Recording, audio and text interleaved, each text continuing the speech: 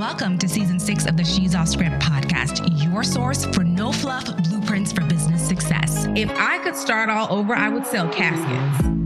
Really? Really, because I would never be out of business and I would be printing money from my house.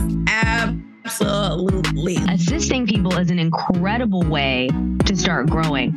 Bring your A game, right? When they're doing makeup on a client, that's not the time to ask them questions. It's not a teach and learn session, right? Like you want to... This season, we have an amazing lineup of guests, from celebrity makeup artists showing you how to land your very first client, all the way to absolute bosses in the passive income space showing you how to build drop shipping businesses and everything in between.